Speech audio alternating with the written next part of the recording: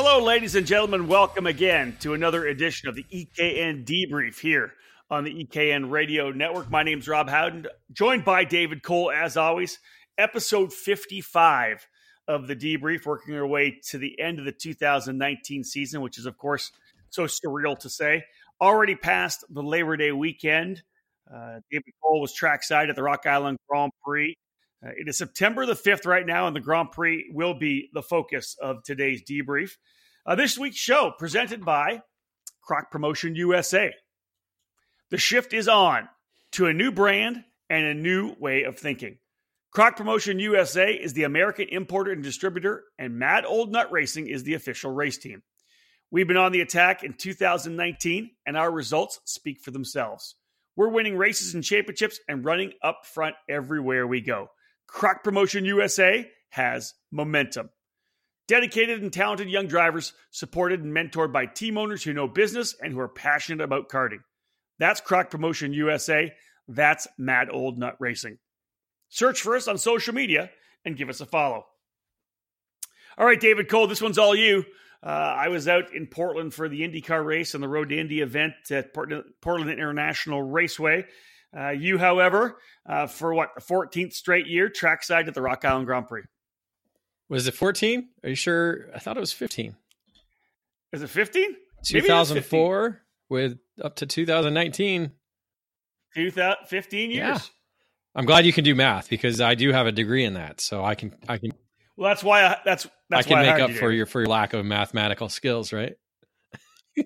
Well, it wasn't for your writing skills, that's No, for sure. Of course not. It's not for my announcing skills, not for my writing skills. No. Yeah. None of that. None of that. Yeah. It's math. I brought you along to calculate how much tip we should give when we go for dinner. That's really it, to be honest. Yeah, but really that's pretty simple now. It's yeah, it's kind of probably just keeping track of your math skills while, points, that's a big thing when you're announcing. So let's talk Rock Island Grand Prix, dude. How was it? Was it a good one? It's Rock Island Grand Prix. It's been the home for me for the last 15 years on Labor Day weekend. So I know nothing other than this now. Yep. That's almost half my life. Not quite, but almost half. It was, the thing about it was it was the 25th running of the event. It began in 1994. It had the 1 year it missed in 97 due to legal battles that it was going through. But it's just, you think Labor Day weekend, you think Rock Island Grand Prix. Agreed. Yeah, no doubt about it.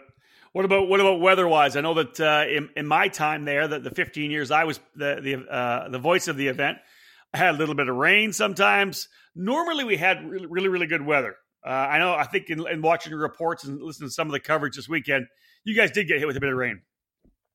Well, we had a little bit of everything aside from humidity. That was the one thing that I was really glad to see not be there this weekend, because in years past, we've gotten there, that Friday afternoon, and we're, either in the parking lot putting us together a cart or just getting set up in the paddock after 5 o'clock when all the streets shut down.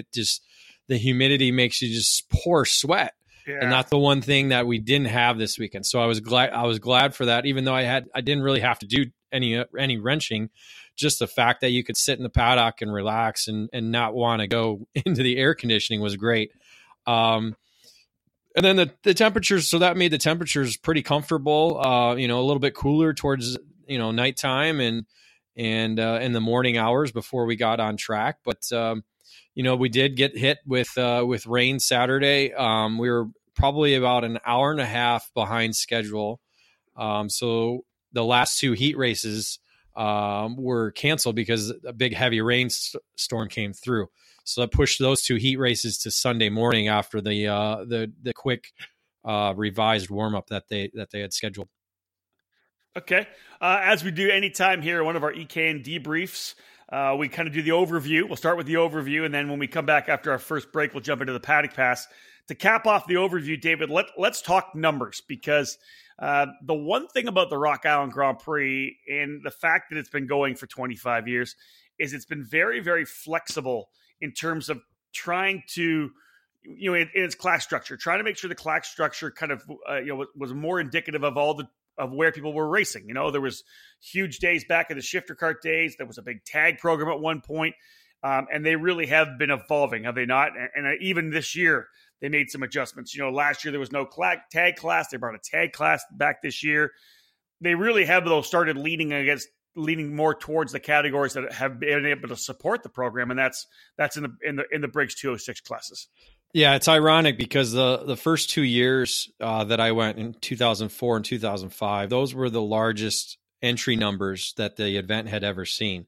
391 in 2004 and then 411 in 2005. And you got to remember it was not as many classes, but they had LCQs and all of this, the classes sizes were just massive. And as you said, they'd always tried to tailor around what was popular at the time. And so classes that we had then aren't exactly the classes that we have now. There's probably maybe 3 or 4 that have maintained the stability and being out the Rock Island Grand Prix. So yeah, number wise, it's very tricky because again, as we went through the 2008, 2009 era of the bad economy and stuff like that. So it kind of hurt the event. And as you said, just trying to find the niche, trying to find the people who want to be there and who want to race there. Because again, it's not an event for everybody. But the one good thing is that every driver's meeting that they have every year, there's always probably 10 to 20 people who have never raced at Rock Island Grand Prix. And that's kind of the one thing it does have going for itself. If you look at the numbers, David, you've provided us with a pretty good list here and kind of a year-on-year comparison as well from 2017, 2018, 2019. Highlights that you would look at, you think? Obviously, a couple of new categories this year. In second Briggs Ignite Senior class, they brought in the Briggs 206 CIK category as well, a standalone CIK class. So none of that kind of body work, and 13 drivers to start that off. Any other highlights for you? Obviously, you were trackside. What was the vibe? Well, if you want to look at the positives, there were really only 2 classes, maybe 3 that actually had an increase in numbers. Briggs 206 Masters had an increase up to 23. So we got over the 20 driver mark in that category. And what was the other one I was looking at? Vintage. That was up to 22 this year. So they actually had 2 different race groups and 22 overall drivers racing in the 3 different categories that made up the vintage group. So that's got a lot of momentum because it's not every day that you can drive a vintage kart, and it's not every day you can drive a vintage kart on the streets. So it's very it's a very popular event for a lot of the people that are in the vintage category. And as you said, the return of Tag Senior, I think, was really cool to see because, again, at one point during the 2004, 2005 era, I mean, that was the class. It was we had Martin Pierce, I believe, in 2004 come over from Europe and race aboard a wild cart, mind you, and beat down everybody with a road tax power plant. But again, those categories had LCQs because we had probably up to 50 or 55 drivers in that class. So it was really cool to see that come back. Well, and overall, looking at the event, you just kind of look at the numbers, and it was down a little from last year, down by about 17 drivers. But it's one of those things where it seems like it was just kind of spread out, just every category down just 1 or 2 or 3 kind of thing. Yeah. So really still stable numbers, right? But just down a little here and there. Yeah. The Briggs categories remain the highest across the board, 31 being the highest for Briggs 206 Heavy, which is the first class out on the day. Briggs 206 Heavy 2 had 30 as well. I mean, those numbers were down from last year and the year before, but and all Briggs numbers were a little bit down, but I think I kind of look at it as, a couple of people are hurt. You look at Riley Scott and Jeff Scott. I mean, there's 2 drivers who are good for probably 4 or 5 or 6 entries apiece. So that kind of hurt, you have that. You have the other thing of you have Quincy, Brickyard, Elkhart, and Rock Island. 4 events, 4 kind of one-off events, street races that, people they get to September like, you know what, I can't go. So that may have a factor in the type of numbers. I think the biggest hit though is, and something that we've seen across the board now is the lack of Yamahas.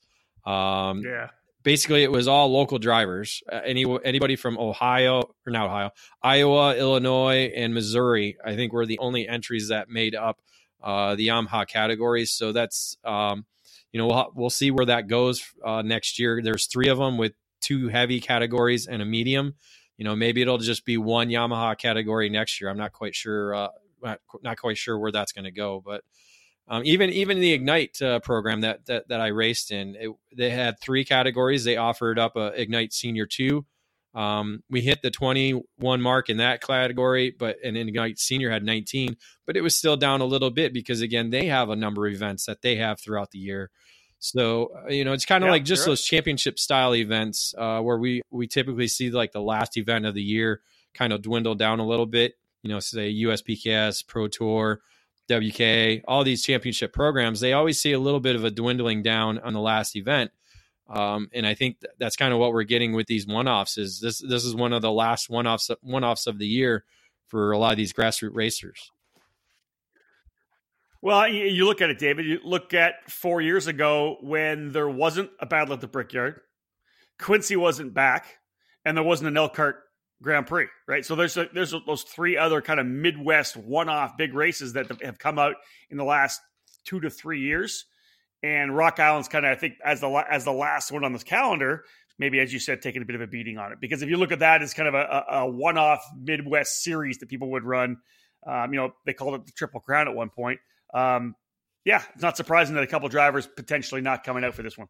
That really doesn't surprise me, to be honest. No. And all right. I'm going to cut the break, Dave. Sounds good. Hold on yeah. to that. All right, you okay with that? Yeah, I don't know. Can you hear my cold and my sinuses that sound like crap? I was going to say, get yourself a drink of water or something. It's it's that Rock Island hangover. It's the allergy season's come and I just can't kick it. I felt great this morning, but now that I'm talking, maybe it's come back. Dude, every year you go to Rock Island, I don't know what it is in the hay bales that they bring there. You have an allergy attack, like every year.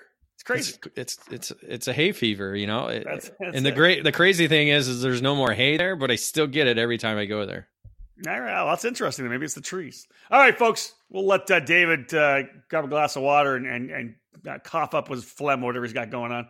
After this break, we're going to come back. We're going to chat about the paddock pass. David's going to give us some more of the cool trackside info, stuff that happened potentially in the paddock. A couple of cool guys jumping into race. So stick with us. More to come. It's the EKN debrief on the Rock Island Grand Prix here on the EKN Radio Network. For over a century, Briggs & Stratton has had a commitment and passion for racing. It's a DNA found in every engine we build today. So whether you kart race, Baja, race quarter midgets, or believe that dirt and snow are just God's way of adding to the challenge, the dedicated spirit of every Briggs & Stratton employee stands at the fence waiting for the green flag to drop. Briggs & Stratton Racing.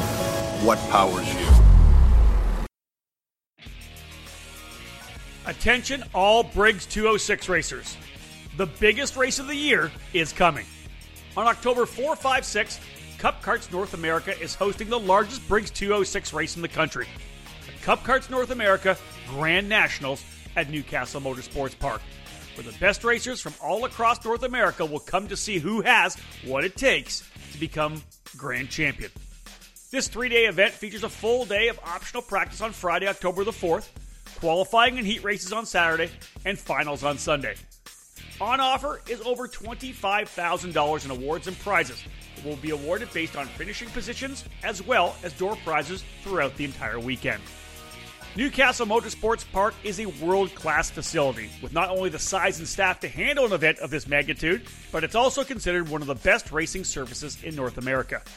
We're privileged to have such a perfect home for this event. Due to the high demand for this event, we've been forced to cap classes to ensure the event remains on schedule. So, if you want to take part in the biggest event in four-cycle karting, register ASAP. Registration opens to the public on August 30th. For more information, head to cupkarts.com.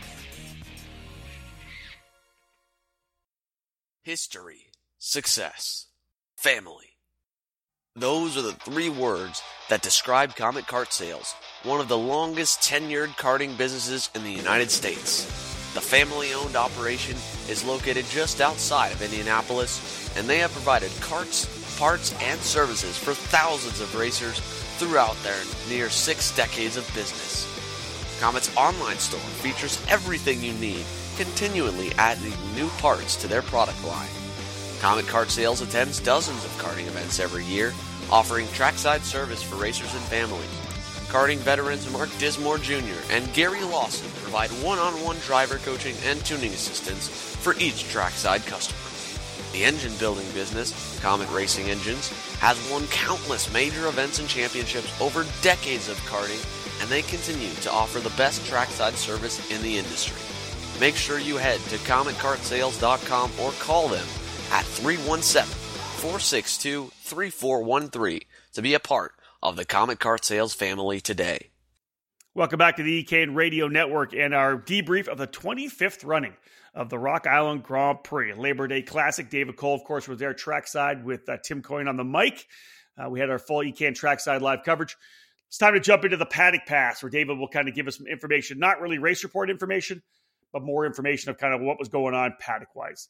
This edition of the Paddock Pass presented by Kart Republic. The Kart Republic is here, and it's disturbing the status quo. Kartsport North America is the country's importer and distributor for the Kart Republic chassis, and as a leader in American karting, they're focused on providing stability for the sport and quality products and service for the community. The Kart Republic senior and junior chassis are on fire, and so is the Mini Kart, which has won in SCUSA, USPKS, and WKA competition in 2019. For more information, contact Kartsport North America, where they offer top quality products, winning brands, and professional driver development services. All right, David Cole, first things first, and this was cool. You obviously broke it on, I'm not sure if you had it on the website or just on Facebook, but man, we weren't sure what Gary Lawson was going to do. Boom, it comes out, late entry, running in 4 Briggs & Stratton classes to add to his record 25 wins. That was pretty cool to see him back. You there? Yeah, sorry, my mic was shut off. Yeah, I was coughing. All right. Yeah, All right. So I'm here. Yeah, so it was interesting little over the last couple of months because I talked to him at the Brickyard running with him that weekend, and he kind of joked about it, like maybe it hasn't been the last of me there yet type scenario. And so we got the entry list. I believe it was Monday before the event, and we're I quickly browsed through it and didn't see his name there. So I just figured, he's going to spend the weekend with the family, be at home. And come to find out, we had I think I messaged with him the Thursday before we left, and I said, "So you're sure you're not going?" And he got back to me with, "Well, I just entered tonight." Scenario. So I confirmed it with Debbie at Rock Island, and then we posted it Friday morning up onto up on social media. So it got a lot of attention because Gary Lawson is the emperor of Rock Island, scoring 25 total wins at the event, and again his first time coming back to the event since 2013. So the great thing, you get Gary back, and then you've got these 2 guys that have won so many races, David. You got Gary Lawson, and you've got Tony Nielsen, and it's just it's crazy to me when I found out how many classes that Tony Nielsen was entering. 10 in total. That's nuts. Well, essentially, it's been kind of Tony's event over the last 5 years. He had that one weekend in 2015 where he won 6 rock trophies. Out of, I think he raced maybe 7 classes that weekend. So a lot of attention has been towards him over the last few years. Obviously because he's one of the Ironmans. He's a guy that races in all the Briggs classes, will race in all the Yamaha classes. The only thing he doesn't run is tag and shifter. And so guys keep bugging him to come over and do that, but he's like, man, I'm already got enough. And now that he basically what extended his class total to 10 was he added the 3 different Ignite categories. And that was kind of the one thing that, we were never hoping for in the Ignite program, speaking as an Ignite racer. because originally the Ignite program started off with you could not be a former Rock Island Grand Prix winner. That's and right. Last year they had the triple crown program, so they had to kind of get rid of that rule, and so I think they kept the idea of just allowing whoever wanted to come race it. And so what it's done, it's stepped up it really has stepped up the competition level in that category, both in just senior and masters, because he's old enough, only 2 years younger than I am, to be able to run masters. So you add those 3 categories in to the 7 that he was already running, and you get 10. And it's just it's a total team effort between him, his father, Scott Evans, and Scott Evans' father as well, because those 4. They have some great choreography at the pits to make sure they know what cart needs what for which class and what order. And it's just, really the only downtime he had was towards the end of the day on Sunday. Basically, he went 4 races, 1 off, 4 races, 1 off. He had 4 races, 1 off, 4 races, and then he had like 3 or 4 races off before he had his last 2 races of the day. So I did catch him taking a nap in the trailer there Sunday. So, when you're on track for 8 races already on the day, it's probably good to get a little shut eye. That's crazy. That's and again, just you run those many races, you get to add to your win total, especially when you're as fast as Tony Nielsen is. So we'll talk more about where they ended up at the end of the weekend in terms of how many wins they were able to rock and roll. Definitely helps the batting average, right? It does, doesn't it? All right, David, let's talk track design, because I think coming into the event, obviously that was one of the big talking points, right? When I did the podcast with Roger Ruthart to talk about the race and the plans for this year, he talked about the fact that they were changing some of the racetracks. That was obviously one of the first things you did when you got there. You were taking photos of the corners that they were working on. You were getting those out on social media so people could see it. Now that it's done, let's talk about what they actually did. And you were on the racetrack, so you know exactly how that kind of affected your racing line compared to what you've done the last number of years. Well, every year you go there, it's completely different because they don't exactly put all the barriers in the same location that they do from previous year, or some things change. And for instance, as we saw on our social media, they were doing some pavement the week previous to it, putting in a bunch of little different patches in different areas. Basically, they put patches in turns 1, 3, 4, and 5, and leading into 6. So there was a lot of patchwork being done around the track. So you have to give credit to the city for at least working with the event and trying to give us a bit of a smoother race surface. And mind you, turn 5, is probably one of the worst and bumpiest tracks because it's always in the shade. The exit there was completely redone and it was smooth. So there was no issues of hitting a bump and losing grip. It was all, if you hit the wall, it was your own fault type of scenario. Okay. But really, as you said, what the talk about going in was a talk that they were going to be moving the apexes in turn 1 and turn 5 to help kind of give a different angle of exit for competitors going out of the corner. And it really did, because they moved the apexes out away from the inside of the track and moved it out towards the outside, which for turn 1, as we all know, in those wild starts, it could be 4 wide. Well, there was no ability to go 4 wide through the turn 1 section. We saw a couple crashes going into the corner because of the little bit of a more narrow area. But in all honesty, it probably did help solve the exit situation, because from going through there, it's all about carrying momentum in all these Yamaha and Briggs categories. Yep. And so it's a sharper turn, so it helps you make the cart to rotate a lot more. And again, same thing in turn 5. You bring the apex out, it makes you rotate the cart more instead of just sliding through and going balls to the wall through the corner. You got to rotate the cart and get through it.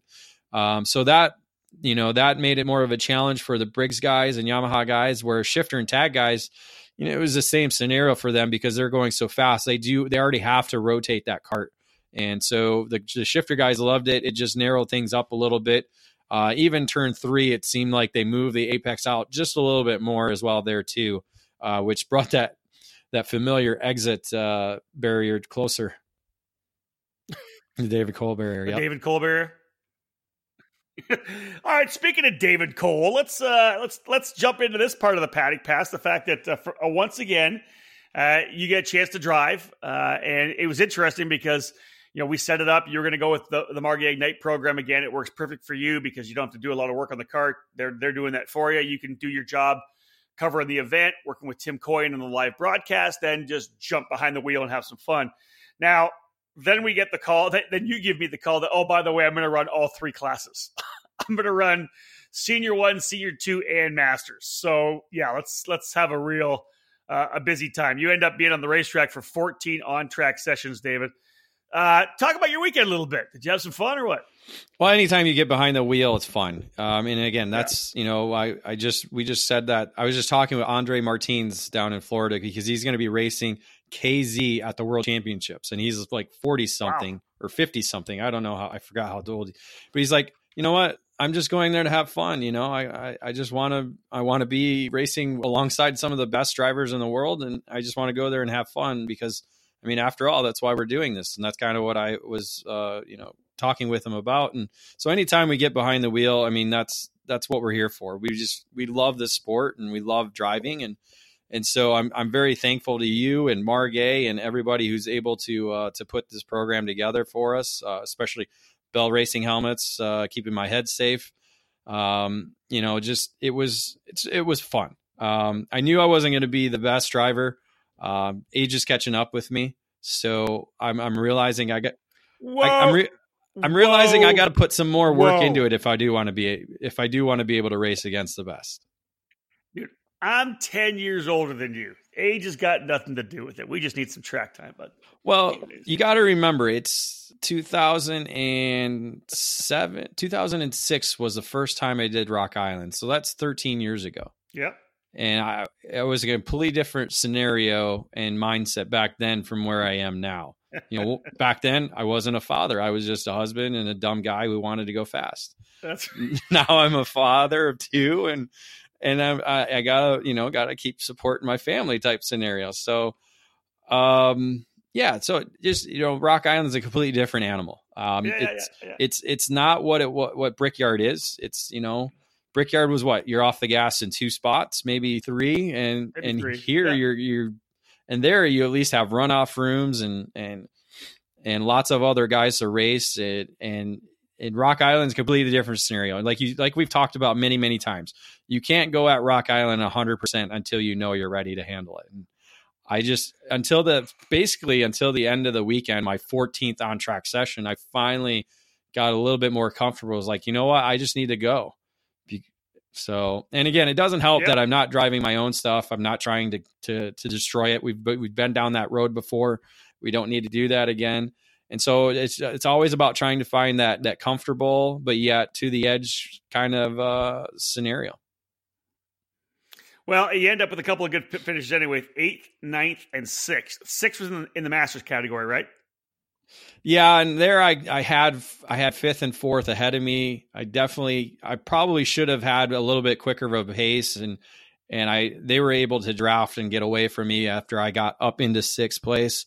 And I thought I was going to be able to run them down, but they were just, Scott Barnes, now 4-time Rock winner, and Keith Scharf, another winner as well too. So it was a little bit tough trying to run them down, but I didn't do it and ended up 6th. But like I said, overall, I came home in one piece. The cart came home in one piece. It was sold that night to another competitor that was there that weekend. So I did my job for Margay. I made it look fast, right? Yeah. Hey, dude, listen, if you're finishing behind Barnes and Scharf hooked up together, that's pretty solid, right? There's no way you can hang your head on that because those guys, obviously, Scharf winner at the Brickyard, Rock. We said Barnes, multi-time Bermuda karting champion, 4 times the Rock winner at the Grand Prix. That's some pretty stiff competition. I did beat Barnes in the 2 other races, so he did have to pay for my drinks that night. So it did. That's right. So I did actually finally win the bet that we've been doing almost every year now that we've been racing Briggs. So how much did you drink? Did you get a bunch of rum in you? Well, he ditched out on me because he had to drive back to Crockett's place, so I only got like 3 drinks out of him. What a slider! Well, in turn, it's about the same as a fifth, so it evened out. All right, Dave, let's talk about the race. We talked about the track a bit. We talked about you running. No red flags brought out for you this year, which is nice. No yellows for you. You were able to get away unscathed. But there was a couple of red flags on the weekend. Can you give us an update on that a bit? Yeah, there are actually 3 that I recall now, but 2 that I know who were involved. Ironically, 2 of the red flags are in races that I were in. But the first one was the first race of the weekend. Sean Miller in the Briggs 206 heavy heat race suffered a broken collarbone. I believe it was in turn 2. So we send the best to him in his recovery. I heard some stories about him wrecking at other events on the year, so it's kind of been a rough year for him. So we hope the best for him, and hopefully he stays out of any more wrecks in the future. Sunday there was a wreck. There was a red flag in Ignite Senior 1, and then there was a red flag in Ignite Senior 2. The first one was for Kayla Carlson. She was probably racing for, I believe, just outside the top 5. And they wrecked going into turn 2. She went hard into the barriers. I'm not quite sure that she flipped, but I think she just went hard in the barriers. But somehow she suffered some, basically what is spinal cord shock. She's having issues feeling anything below her knees right now. But we did get the word that she is leaving the hospital today, going home, hoping that the feeling will come back in her lower extremities, but there's no signs of any broken bones or any punctures in the spinal cord itself. So they just think that the spinal cord is a little bit in shock. So maybe some of the nerve endings aren't connecting as they should. Maybe some bruising or something like that. Again, as we know, spinal cord injuries are something that are getting more common, but very something that we don't know. We cannot pinpoint as to how or what or why. So we do hope the best for her in the coming weeks. Yeah, indeed. We'll try to keep in contact with Kayla to make sure things are good. All right, folks, that's the Paddock Pass. David's kind of filled us up with a number of things that happened there during the event, off the track, not so much, but wheel to wheel. That's what we're going to do next. It's going to be the race report here on the EKN Debrief, episode 55 of the EKN Debrief. It's September 5th, 2019. Rob Howden alongside David Cole. Stay with us, folks. When we come back, David's going to start working his way through the long race report that we have here today from Rock Island. Hey racers, this is Rob Howden, and I'm super excited to be back with the Texas Pro Kart Challenge family this year. After kicking off the season in Denton in March, and having just wrapped up our annual trip to Amarillo, it's time to get the final Texas PKC date on your personal calendar, and I'll see you there.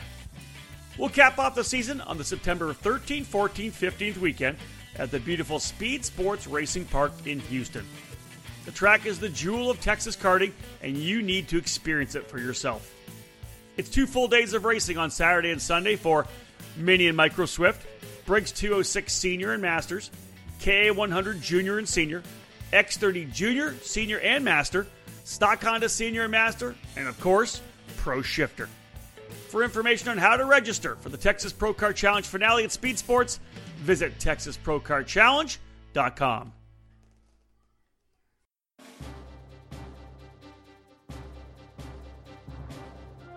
Powered by technology, DID racing chains have a worldwide reputation for superior quality and reliability.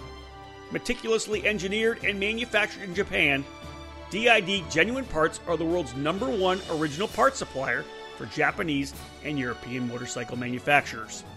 A rich racing tradition where results speak for themselves, DID prides itself on engineering the most technologically advanced chains on the market to help you excel on and off the track.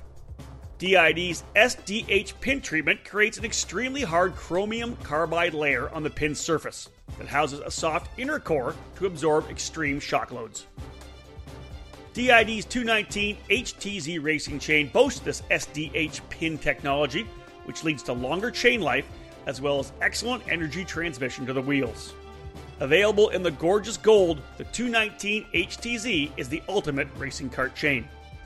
Pick up a DID chain at your local dealer today, because when winning is the only thing that matters, go with DID.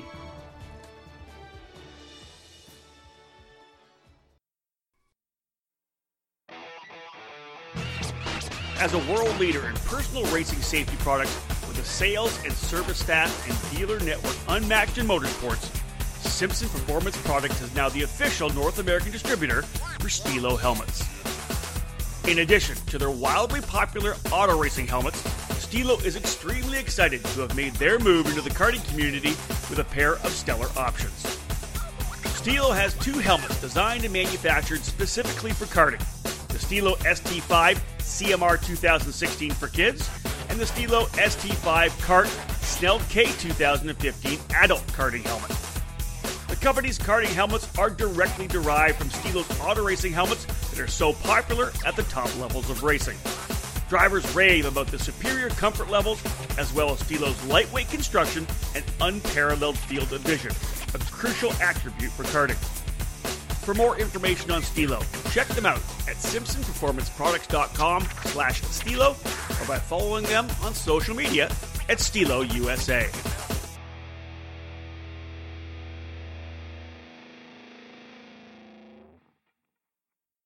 Welcome back to the EKN Radio Network. My name is Rob Howden. This is episode 55 of the EKN Debrief. David Cole giving us essentially his full review from the 25th running of the Rock Island Grand Prix, the Labor Day Classic. Time to jump into the race report. We're going to get started with Yamaha Heavy 1, Margay Ignite Senior 1, and Briggs 206 Heavy 2. That'll be the categories Dave's going to start with. This edition of the race report presented by PSL Karting.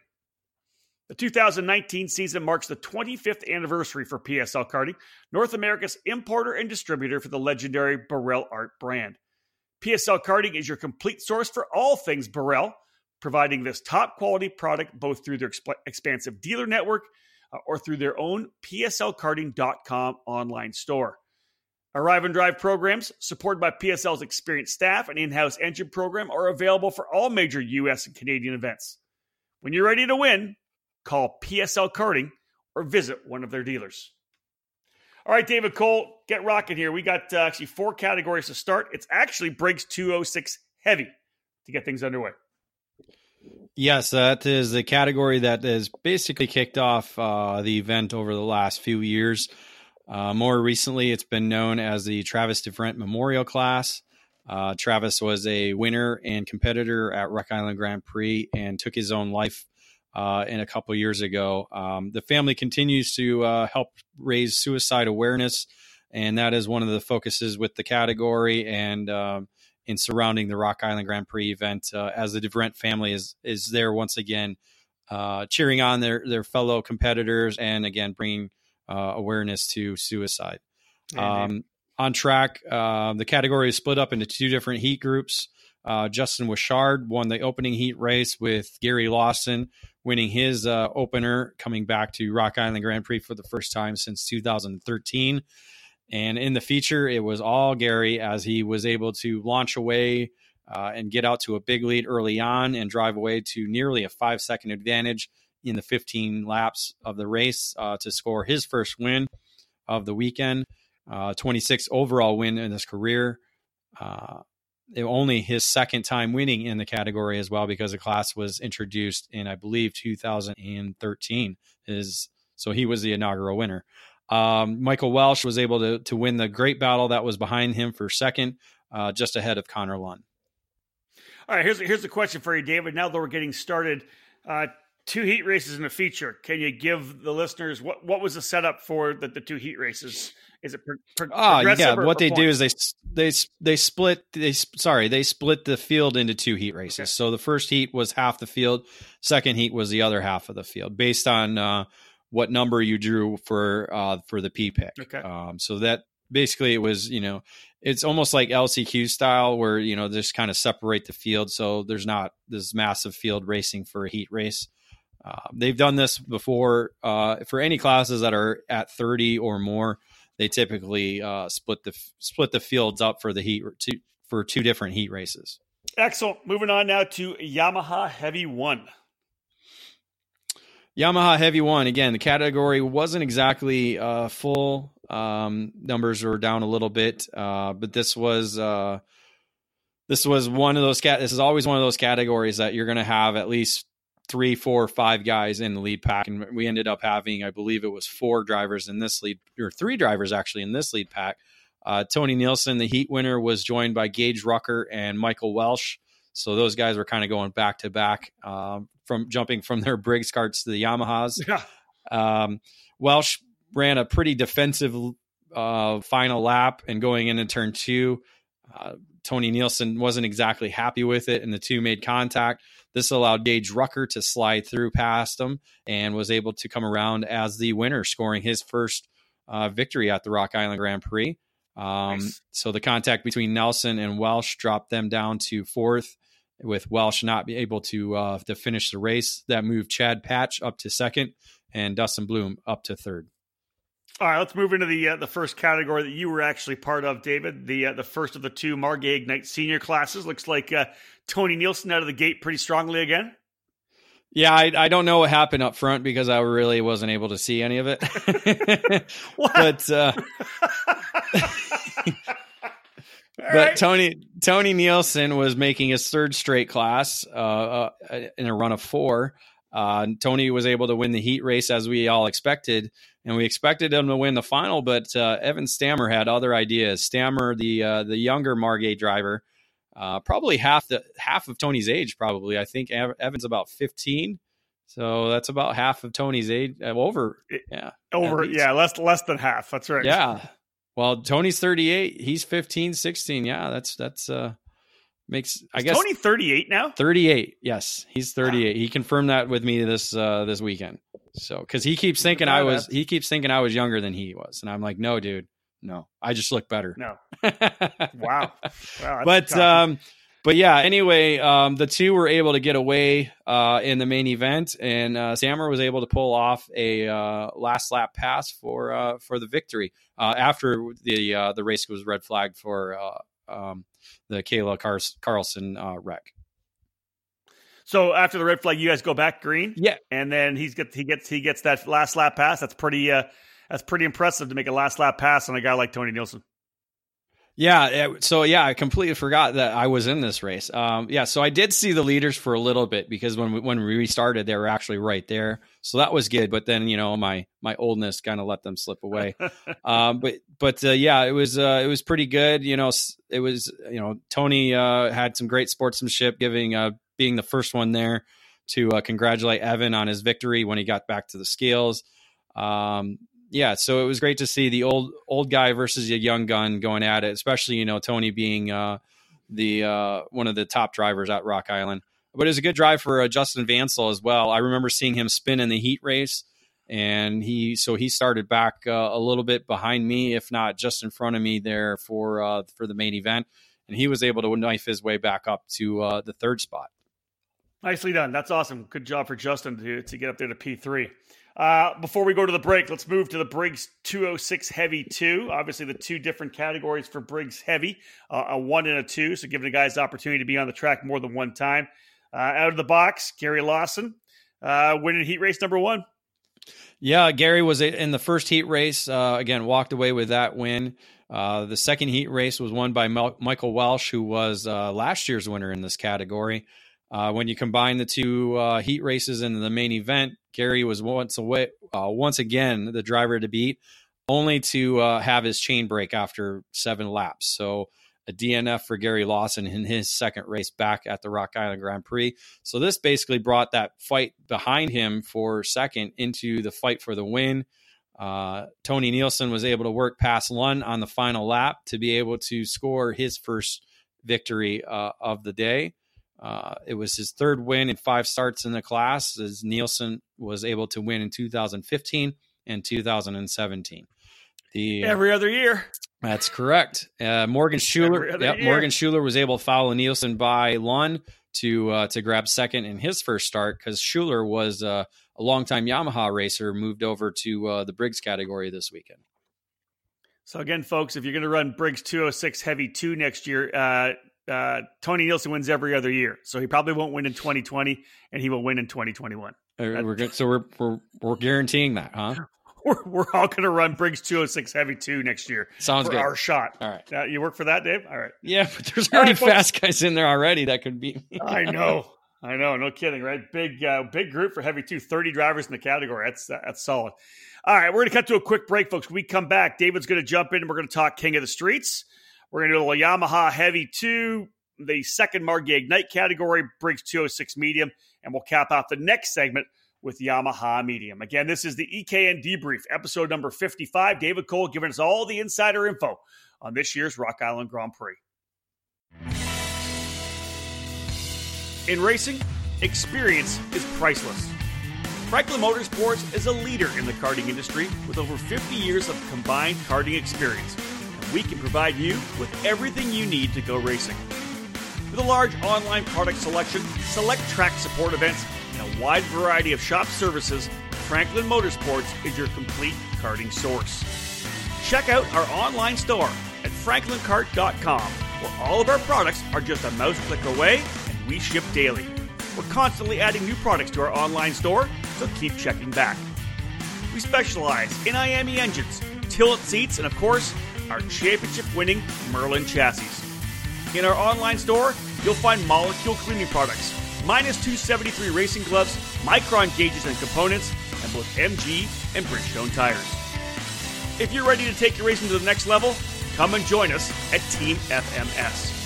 We've been supplying racers with start-to-finish support at race events for many years, providing a helping hand on a weekday test outing or at a club event to full arrive and drive packages at the highest level of karting competition. For 2019, we'll be attending the SuperKarts USA Winter Series, WK Manufacturers Cup, United States Pro Kart Series, and the Route 66 Kart Racing Series.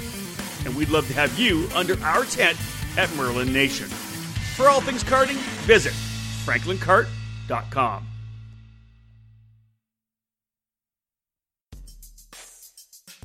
When you think racing tire in the U.S., one name stands out: Huger.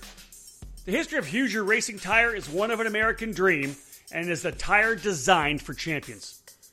At the end of 2018, Margay Racing became the sole United States and Canadian karting distributor, establishing Hoosier Kartsport. Throughout 2019, Hoosier Kartsport has expanded the Hoosier brand to kart shops, tracks, clubs, and racing series across North America, focused on grassroots programs. 4 different compounds are available through Hoosier Kartsport. The R55 is among the most popular with shifter kart categories. The R60 and R70 serve the 2-cycle and 4-cycle community at the club and regional level. The R80 is the official compound of the Margay Ignite program. The Hoosier Wet has been tested to the limits and ranks among the top rain racing tire in karting today. With a wide range of compounds and a made-in-the-USA racing heritage, Hoosier Kartsport has the tire you need for your track, series, or personal racing needs. Head to HoosierKartsport.com today to find your nearest dealer and follow them on all social media platforms by searching Hoosier Kartsport. Welcome back to the EKN Radio Network. We're part of our Race Report segment now. This edition of the Race Report brought to you by PSL Karting. Rob Howden alongside David Cole. The focus of this particular edition of the debrief, the 25th running of the Rock Island Grand Prix, the Labor Day Classic, where one of the most iconic trophies in the sport is delivered. That is the Rock. David, the King of the Streets is one of the iconic parts of the Rock Island Grand Prix. It came over with SuperKarts USA. First race, Oklahoma City. Second race, Quincy. Then Jim Murley brought it to Rock Island, and it kind of found a home at Rock Island, with the King of the Streets. When Jim left SCUSA, and SCUSA kind of backed away a bit and transitioned, Rock Island kind of made King of the Streets their own. And it's been their race. And a lot of amazing guys have won it. We've seen fluctuating number of driver over the last number of years, usually anywhere between in the low 20s to the mid 20s in terms of drivers. 22 guys showing up here this year. Talk a little bit about King of the Streets, new format for this year, and let us know who stepped to the forefront, who wore the crown, and who put on the cape. Well, let's be honest. It's basically become the Josh Lane King of the Streets. Can we not agree on that? True enough. Not that he's winning them all. He has won one. Not but that it's definitely no, his not baby. that he's winning it. It's almost like he's promoting the class within the event, and because he's really after he wants to race the best of the best. He wants to go to Top Gun, but he wants Top Gun to come to Rock Island Grand Prix, And he's been able to do that year in and year out. He's been able to get a couple here and a couple here and a couple there. And this year, we saw a number of guys come up that are among the top in the driver rankings and SKUSA Pro Tour and anywhere you go in the country. So you have to commend him for that. And he added a number of awards that they handed out at the awards ceremony as well, too, including Rock Cup USA, MG Tires, Hoosier Tires, LeConte Tires, Skitchy Barnes' Hakuna Matata. What's the fishing charter? Yes, that's the word I was looking for. So a number, and then Texas Pro Kart Challenge and the Lone Lockhart Grand Prix. So a lot of prizes that were up for grabs as well too. And not just for the guys who finished at the front, but for guys who went fast lap and who were the quickest old guy and the guy who wrecked. Because Croc Promotion USA also provided $500 to whoever wrecked their cart. So a lot of cool different things. A lot of cool different things for that. But on track, you knew it was going to be wild and crazy. But for this year, because I don't know if Josh started it or what, but as we got up to grid for the heat race, I heard them talking about. So when we come back for the second heat race, I'm like, what are you guys talking about? And so they filled me in. Basically, what they did was they did 2 heat races based on the P-pick, but they were going to go back to back. So the first heat race was by P-pick, and then they would invert the grid for the second heat, both heats being 8 laps. So it was kind of unique, kind of something different. So at the end of the first heat, where we saw Austin Wilkins just kind of drive away and score the victory, he was 2017 winner. They all pulled back up to the start-finish line, and we began lining them back up for the second heat race, which was, again, back to back, which is kind of unique and different. And all the guys were on board with it. The only thing they could do was to adjust their tire pressure. That was the only change they could make. So if they DNF'd or made changes, they were able to fix it, but they had to start in the back no matter what. And that's something we saw, or no, they didn't have to start at the back. They was wherever they P-picked, because 2 different races were 2 different races. Okay. But if that was only if you were a DNF, because as we saw in heat race 1, after Wilkins ran away with it, Race Liberante DNF'd in heat 1 with a burnt up clutch. He quickly came in, they repaired it and got him back up on the grid, ready for heat 2 to start to make his start. So after repairing his broken clutch in heat 1, he was able to drive away to the win in heat 2. But also in heat 2, Austin Wilkins had a mechanical as well. I believe it was clutch as well. So both winners had DNFs in the opposite heat races, which made things a little bit interesting and kind of shook up the grid a little bit as we got ready for Sunday's main event.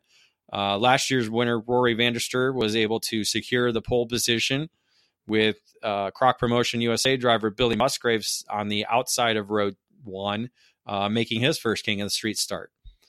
Jake French's teammate and first starter since 2012 was 3rd, and then Josh Lane, 2015 winner, in 4th. All right, so both Wilkins and Liberante have trouble. Where do they end up starting?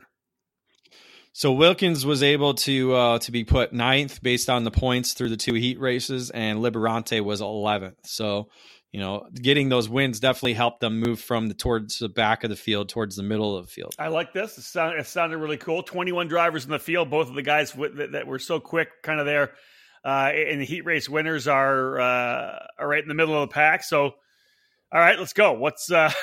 How does the race shake out?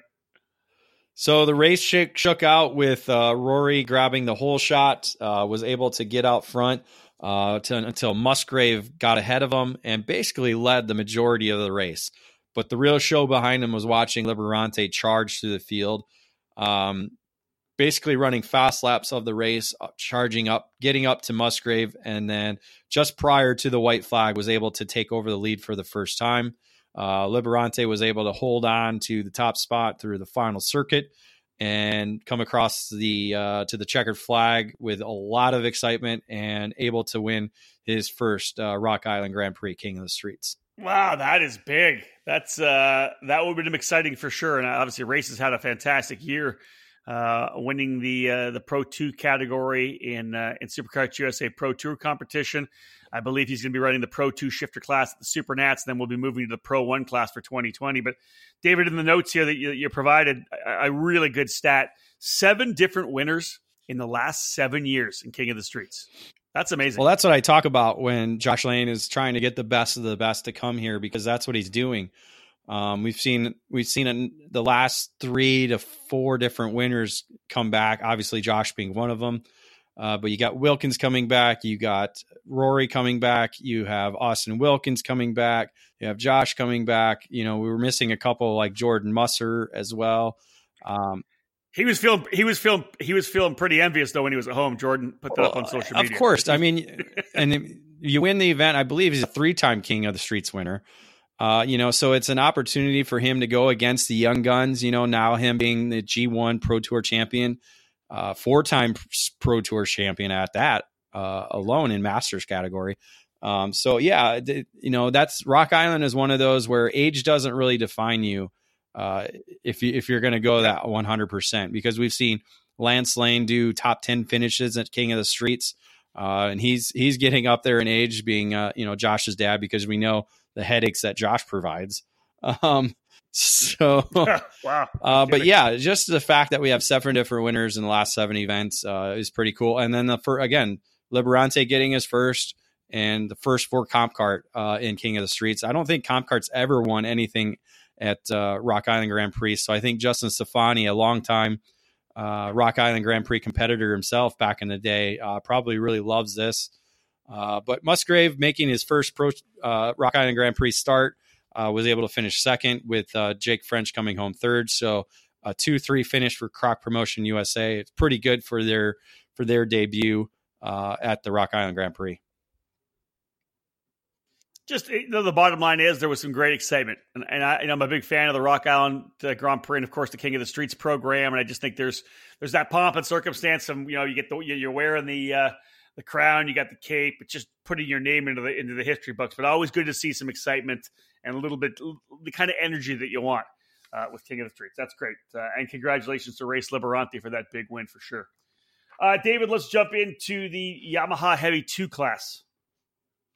Yamaha Heavy 2 was the Tony Nielsen show. Tony was able to win the heat race and essentially be right there in the right position for the main event. Again, Yamaha top 4 were able to get away. Nielsen was locked into Tim Getch's bumper throughout the main event and made the pass on the final lap to secure the victory. It was actually his first win in the category, maybe since 2016, and maybe I have that note wrong, but scoring his second win of the day. Tim Getch had to settle for second with Dustin Bloom. I know. This class started in 2016, so this was his first win in the class. So, but Dustin Bloom ended up third. Interesting thing, David, and you're talking about guys pulling away, working together in that last lap pass. That really is kind of a kind of a trademark for Rock Island, isn't it? But that's the key is get away from the standing start, because we do the Le Mans style standing start. Get away from the start. Get into that front pack. See if you can't drop somebody off, and it always ends up being you're running together with somebody. And if everybody's pretty equal, it's just setting up for that last lap battle, right? Well, especially in the Yamaha category, because it's really a game of chess out there. Luckily, I was able to be near the lead pack in 2014 when I did my lone Yamaha race there.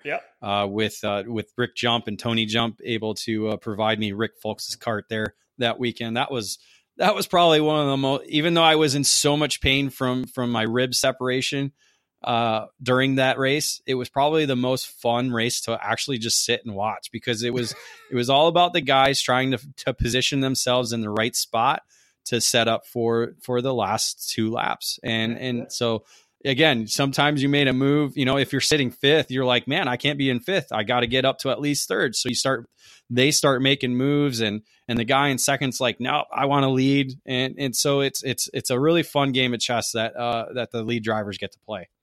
That was a fun year. You were super fast that year in the Yamaha class. That was cool to watch. Okay, let's move on to Margay Ignite Senior 2. You were in this category as well, so I'm sure you'll have just a little bit of information for us. As you said, you weren't up front to be able to watch the battle happen. But I'm just being real, David. You are, I know, but it's funny to say that. All right, let's talk about it. Tony Nielsen, another heat race win. Obviously gets out of the gate well. Let's see what happens. Yeah, we again going into the Ignite categories, we expected Tony Nielsen to go 3 for 3. Well, he missed out on the first one, and so he looked like he had the second one in hand and was actually leading until the engine came loose just prior to halfway point. I saw him sitting outside at turn 1, and so I wasn't really quite sure, but got to talk to him the race before or the race after, and it was an engine came loose. So that gave basically everybody else a shot. Evan Stammer, who was a Ignite Senior 1 winner, was in the hunt, but it ended up being the veteran winning it out this time with Pistol Pete Vetter edging out Stammer by 77 thousandths at the line. The victory was Vetter's third win in as many years at the Rock Island Grand Prix. So he was the Masters winner the last 2 years and then won Ignite Senior 2 this year. Cool stuff for Pistol Pete for sure. Vetter with the win, Stammer second, and Justin Vansel coming home in third. Moving to Briggs 206 medium. It's as we go down through these lists, what makes me laugh, it's either Tony Nielsen or Gary Lawson, right? That's the first name I'm reading every time I'm going down through the notes that you provided. Gary Lawson with the heat race win in the Briggs 206 medium class. I'll let you take it from there. Yeah, this was all Lawson from the get-go. Lawson was able to score the victory in the heat, and again, just amazing off the Le Mans style start, and just went basically untouched through the opening corners to establish a solid lead. But this one's different. Sorry, this was medium. This one he actually had to start from the mid pack. In the heat race. Oh, really? Okay. And get up towards the front. I think the other classes he had pretty good P picks and was able to get away. But getting that heat win put him towards the front, and getting those passing points put him on the pole. So in the main event, he just basically checked out from the drop of the green flag, leading off 15 laps for the victory. Ended up being a 4.4 second margin of victory for him. The battle on track was for second then, and that was Evan Stammer, who went back-to-back as well. So Stammer was able to pull away in the second spot ahead of Michael Welsh in third. But Lawson getting his second career victory in this class and second win on the day. Wow. Again, as I said, keeping in what I'm talking about, Yamaha medium next up in the report. Heat winner, Tony Nielsen. Yeah, it's a familiar right? scenario. I think this was Tony's fourth race, or this was Tony's eighth race of the day. So Tony was able to start up front and was basically in the fight again. Yamaha top four got away. Among them was Getch, Rucker, Welsh, and Nielsen. Nielsen was actually leading towards the end of the race, but Getch was able to pull off that last lap pass around Nielsen, and the rest of the lead group went with him as well, and were able to challenge Getch at the line, as he was able to come across as the victor ahead of Gage Rucker and Michael Welsh, with Nielsen placing in fourth. I'm sorry. The win put Getch. This gave him 12 career wins at the Rock Island Grand Prix, to move him to third overall in the win list total. Yeah, good for him. Good for Tim getting that 12th career win. That's pretty solid, man. It's tight right around that 12, that 9, 10, 11, 12 mark with guys that have been able to get victories, but good for Tim to get that victory as well. On another commercial break here, folks. When we get back, David Cole, it's lineup tag senior, Briggs 206 CIK, Shifter Masters. Those are going to be up next as David Cole continues to bring us all the insight from this year's Rock Island Grand Prix. It's episode 55 of the EKN Debrief. Back after these messages.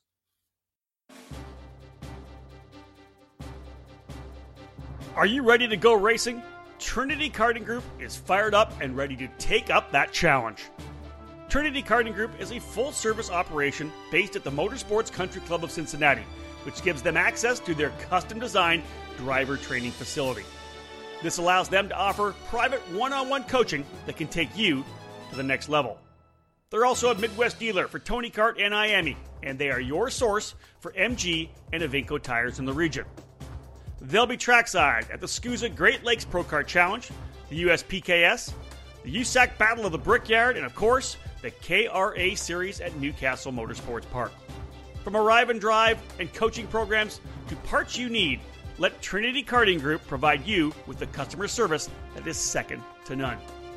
Trinity Karting Group has a long history in the sport, a winning pedigree, and they're dedicated to driver development.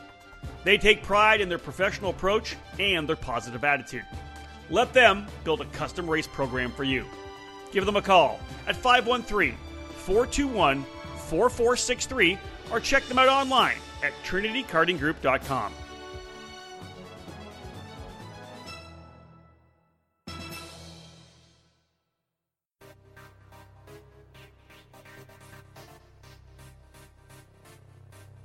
Located in Mooresville, North Carolina, on-site at GoPro Motorplex, Kartsport North America features over 6,000 square feet of retail space.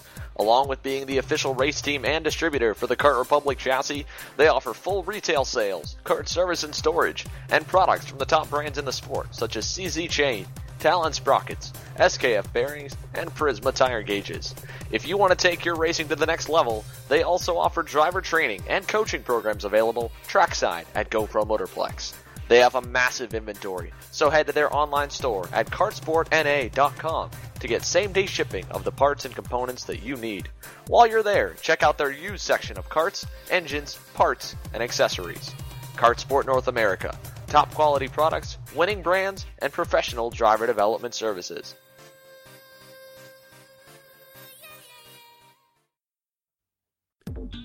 Cometic Gasket is a leading worldwide supplier of gaskets and engine sealing solutions for karting, automotive performance, power sports, original equipment, and the remanufactured engine industries.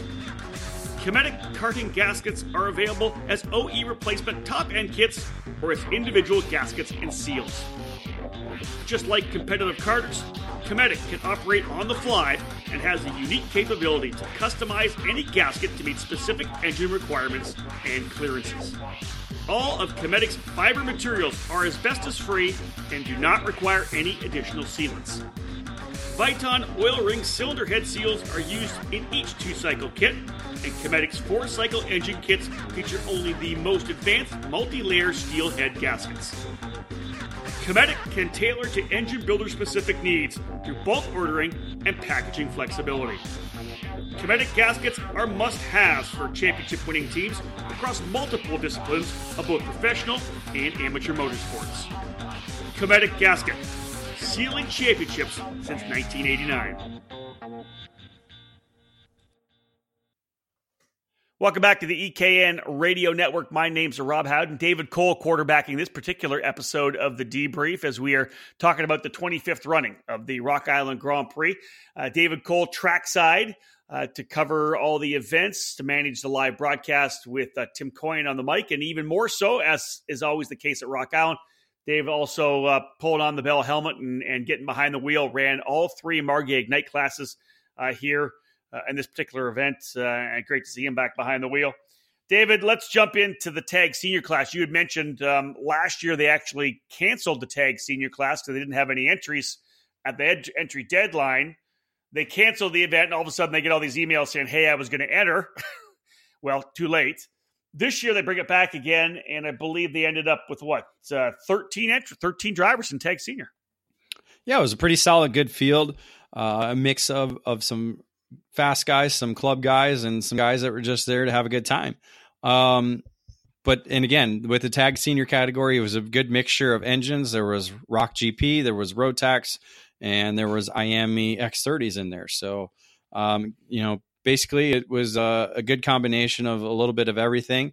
But up front, it was basically Austin Wilkins. Wilkins was the 2017 King of the Streets and Open Shifter winner. Coming back to do both of those categories plus tag senior. So he had a good busy weekend as well.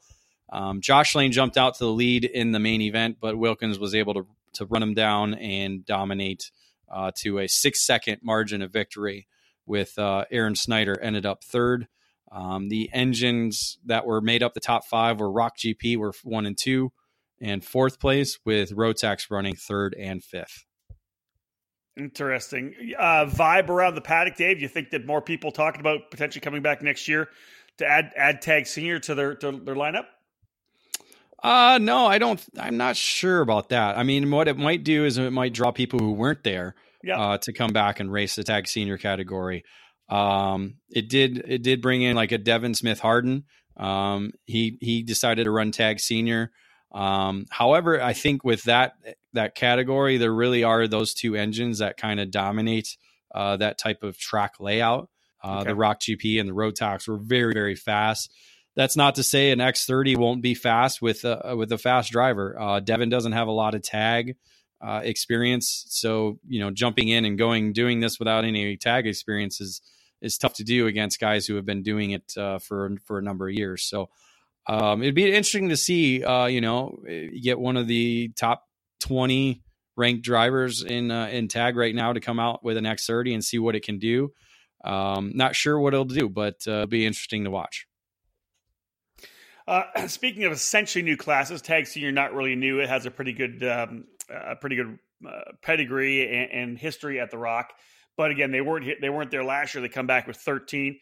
First time for the Briggs 206 CIK class. One of the things you'll see at the Rock Island Grand Prix, mainly because a lot of the local drivers that do make the event their kind of Super Bowl, is the fact that guys will have the big cow catcher front nose cone on their karts. A lot of guys with maybe Gold Cup bodywork as well, old school Gold Cup bodywork, flat sides on the side pods with the big cone up front.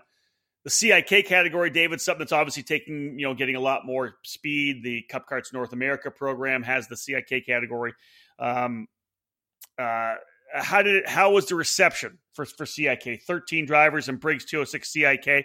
Oh, before you jump into actually saying who was driving and who went well and who won, how did you think that class went over in terms of being the first time having a CIK only class? First off, cow catcher. You can call it a cow catcher? Is that a Canadian term? A cow catcher is what they put on the front of a train. Yes. That is to knock the cows off it. So I didn't know carts were trains. It's just funny to hear. Sorry. What did you call it? What do you call it? A nose piece. Wow. All right. That's interesting. We called it a cow catcher because we always ran regular CI. Hey, listen, in all the years you must have more trains that come by you guys. I don't know. I know this, that in all my years of 25 years, I think only the 1 year or 2 years I didn't have a nose cone on mine. And we just went to the nose cone. And then everybody ran the nose cone, and then they called it the cow catcher. It was a G back then. It was a G-Man. In my days, it was a G-Man. Well, they're still running the G-Man. You look at Gary Lawson. He had the big G-Man name on the front of his. I believe Tony Nielsen. Yeah, in front of his cow catcher.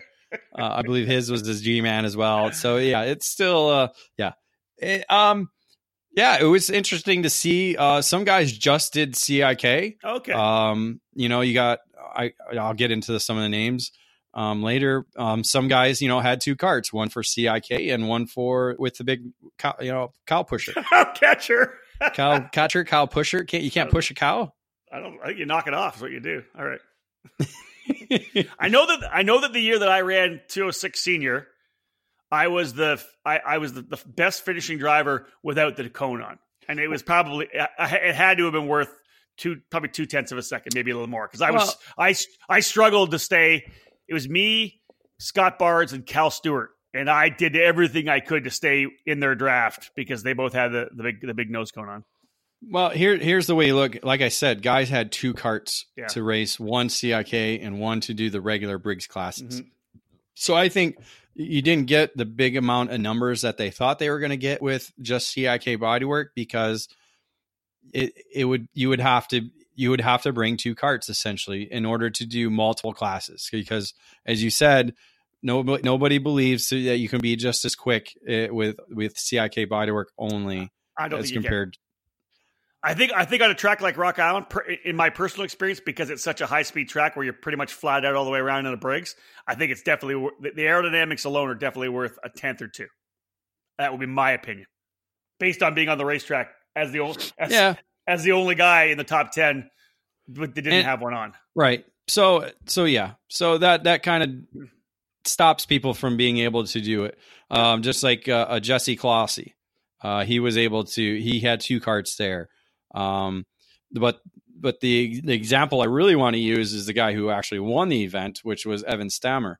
Evan was able to use his Margay Ignite kart, basically change out the Ignite tires for the R60B tires that were required in this class and all the other Briggs classes, and go out there and race in this class. So just the change of the tires was all he had to do. So Ignite drivers had the ability to really do 4 classes if they wanted to, if they were a Masters driver. So I could have added this one, but that would have been more work, and it would have been a pain in the butt to do that.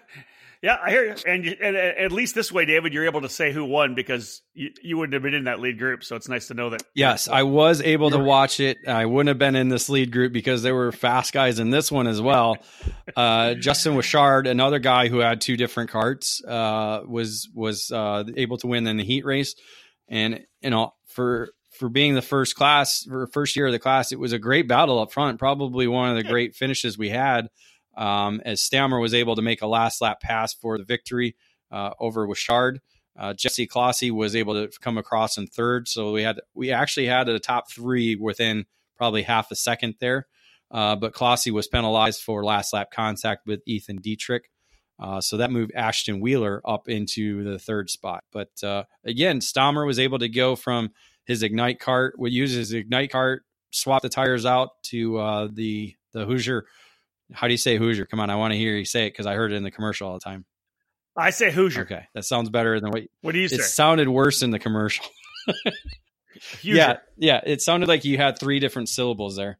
So, do you say Hoosier? No, I don't Hoosier? I say Hoosier, like Hoosier Daddy. Hoosier.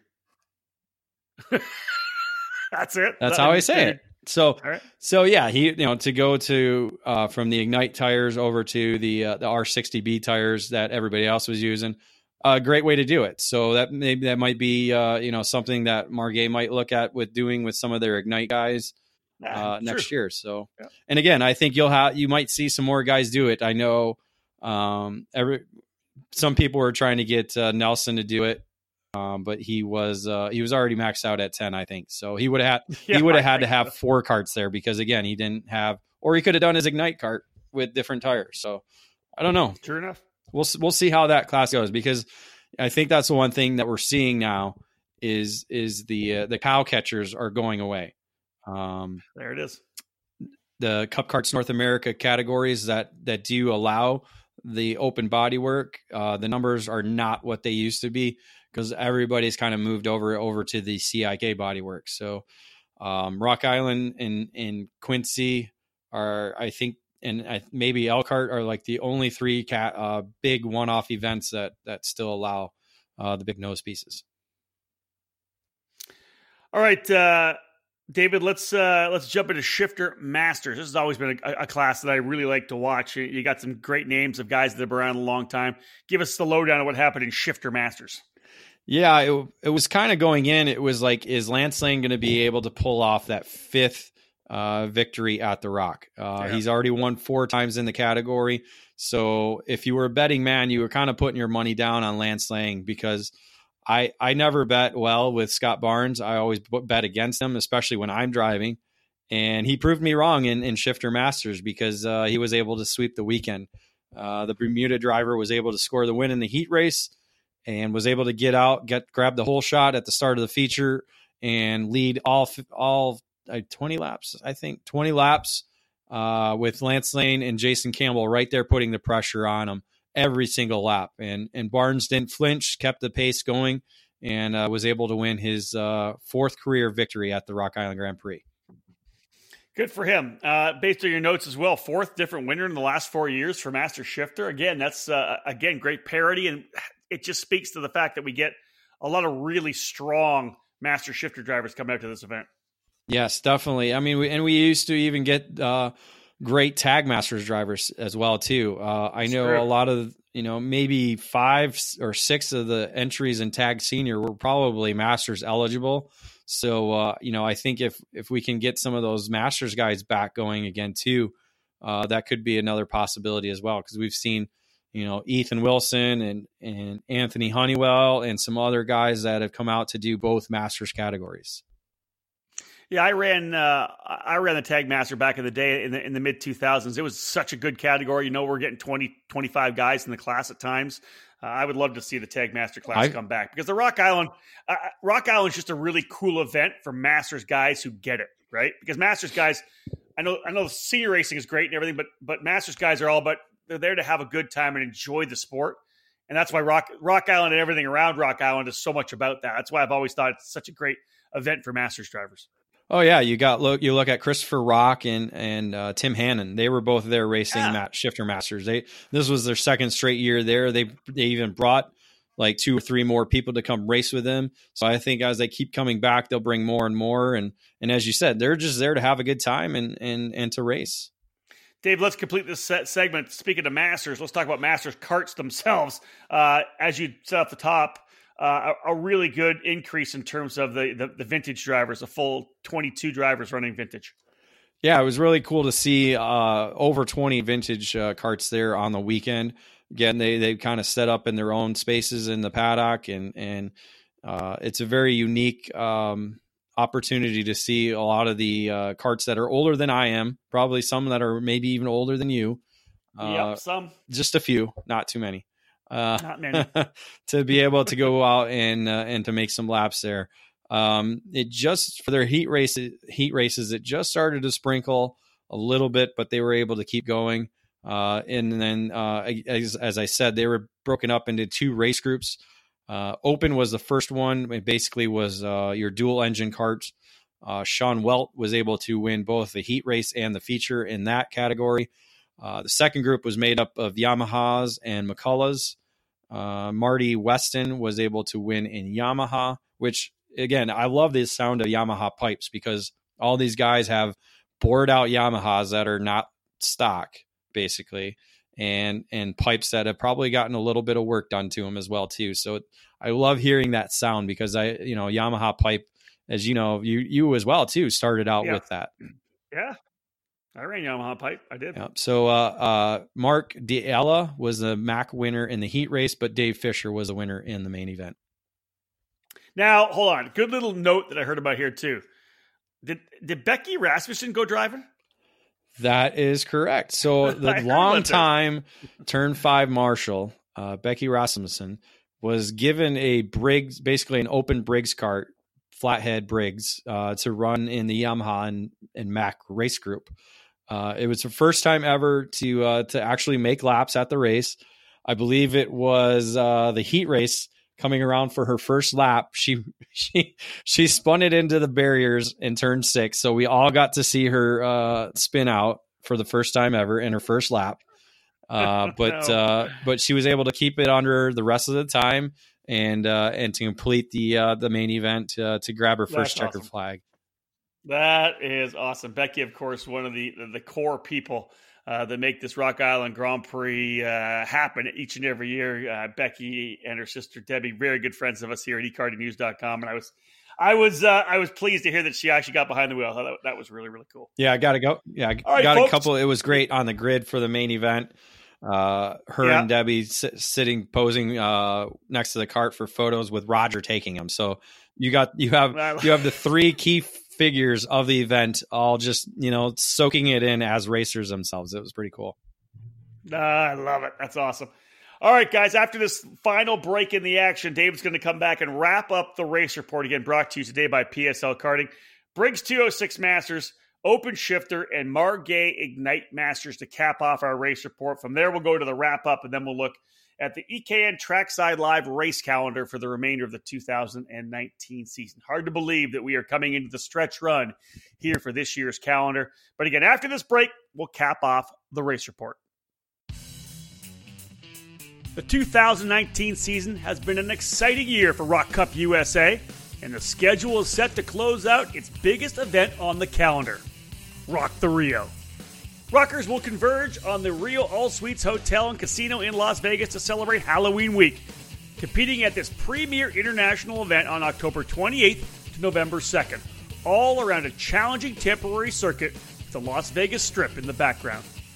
Rock Cup USA programs are wrapping up their 2019 seasons across the country, including the Rockies in Colorado, Rock Sonoma, and California Rock Championships in California, and many other clubs across North America.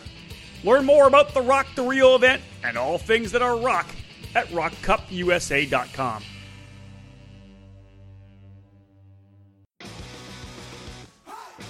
Top-level production with a focus on a single form of motorsport, karting. This is MG Tires. MG Tires USA, underneath the Vantage Karting Group banner, is the official distributor of the MG Tires brand for the United States. MG Tires are used as the official spec tire in the United States Pro Kart Series, the Route 66 Sprint Series, the Sunshine State Karting Challenge, and countless clubs across the country. No matter your compound preference, MG Tires USA has you covered. Whether it's the medium HCI Red, the soft FC Yellow, or the super soft Green YZ, MG Tires USA has your winning set of rubber in stock. For more info about MG Tires USA and its extensive list of dealers near you, check out their website at mgtiresusa.com. MG Tires, for the drivers.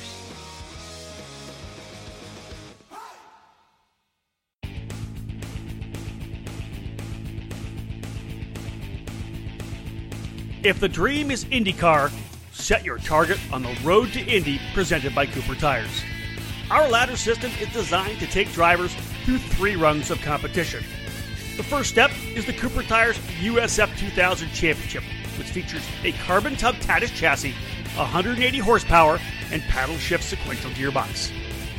Boost the USF 2000's output to 280 horsepower for the newly named Indy Pro 2000 program, the second rung of the road to Indy, formerly known as Pro Mazda. Add in increased grip and aero downforce, and the Tatis PM18 becomes an incredible racing machine. The final step before IndyCar is the Indy Lights Championship presented by Cooper Tires. The Dallara IL-15 boasts a whopping 450 horsepower. This car itself has helped train a third of the grid expected for the 2019 IndyCar Series. At all 3 levels, you race at premier venues on the same dance card as IndyCar. Showcase your skills under the watchful eyes of IndyCar scouts and owners. The program is unprecedented around the world, offering the opportunity to climb the ladder with over $2 million in scholarships to the champions in USF 2000, Indy Pro 2000, and Indy Lights. Former karters fill the roster of Road to Indy graduates in IndyCar like Spencer Pigot, Zach Veach, Jack Harvey, Ed Jones, Matthias Laced, Felix Rosenquist, Colton Herta, and 2018 Indy Lights champion Pato O'Ward. Recent graduates like Kyle Kirkwood are in the middle of their journeys right now as well. Follow in their footsteps. If you want to race IndyCar, there's only one choice. The Road to Indy, presented by Cooper Tires.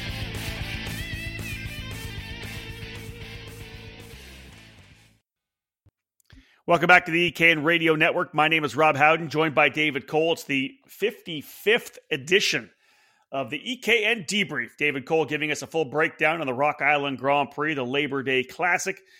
David, again, this race report brought to you by PSL Karting. Let's have a look at Briggs 206 Masters. Who was able to master that category?